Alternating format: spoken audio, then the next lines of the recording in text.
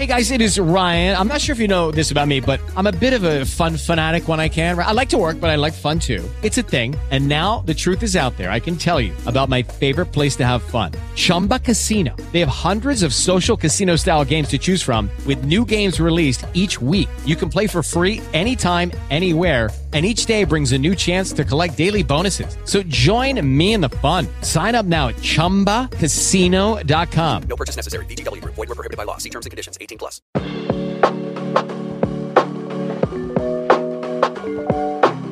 You are listening to Manga Sensei.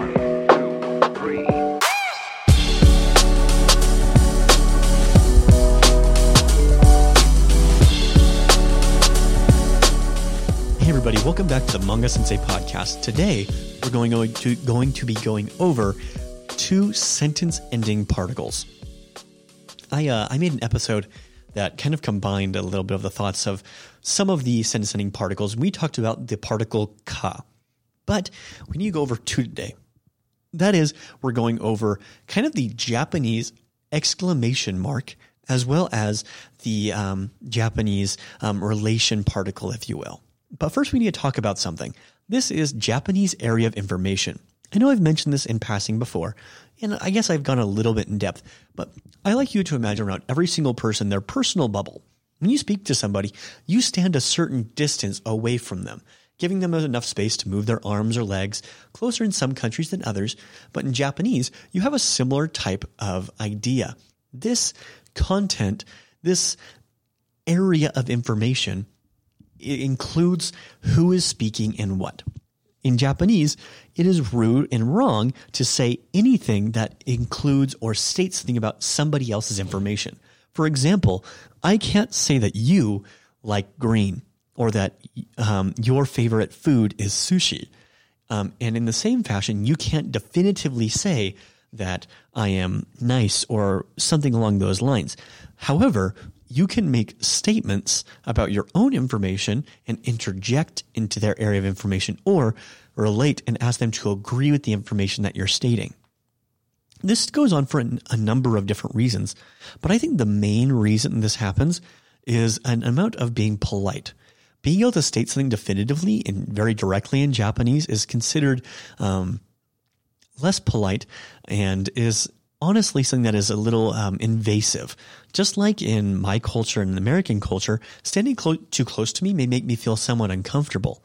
In Japanese, in the same fashion, saying something too concretely about another person may feel like you're speaking for them, which is something that we don't want to do. Because again, fluency is being able to speak in a way that makes the listener comfortable. So we have 2 particles that help us differentiate whose area of information it is and give us a way of saying something that allows us to talk about somebody else. So if I use the ending particle ne, now I heard a lot of people say nei. It is not nei. You're not a horse. It's ne. So it's just flat ne, N-E, ne. Okay? Ne, ii desu ne. Ne. Ii desu ne is not a word. It's not a thing that we say. Ii da ne. Ne.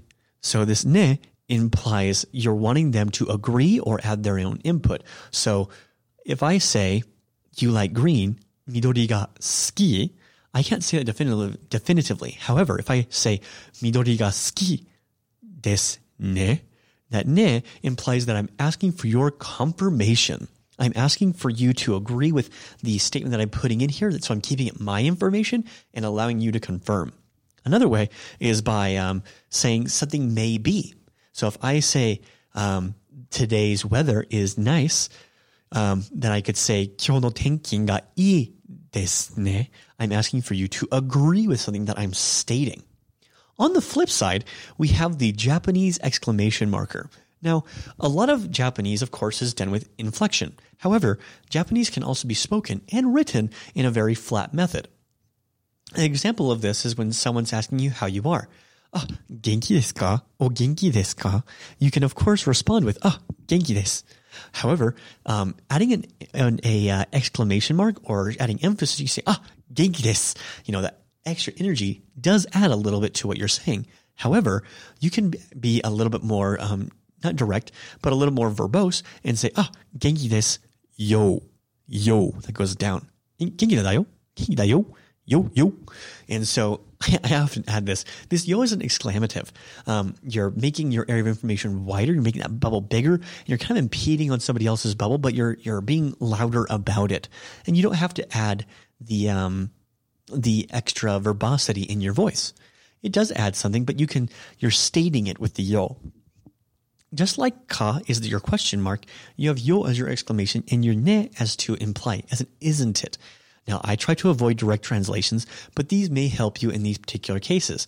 However, make sure when using them that you try to think how you believe a Japanese person would think, and try to use yo and ne in some of your sentences. What's your name? Onamae wa nan desu ka? You can, of course, reply with, John desu yo. John desu yo. And remember, everybody, it takes 10,000 mistakes to become fluent in Japanese. So, let's make mistakes. Yo. Catch you next time, guys.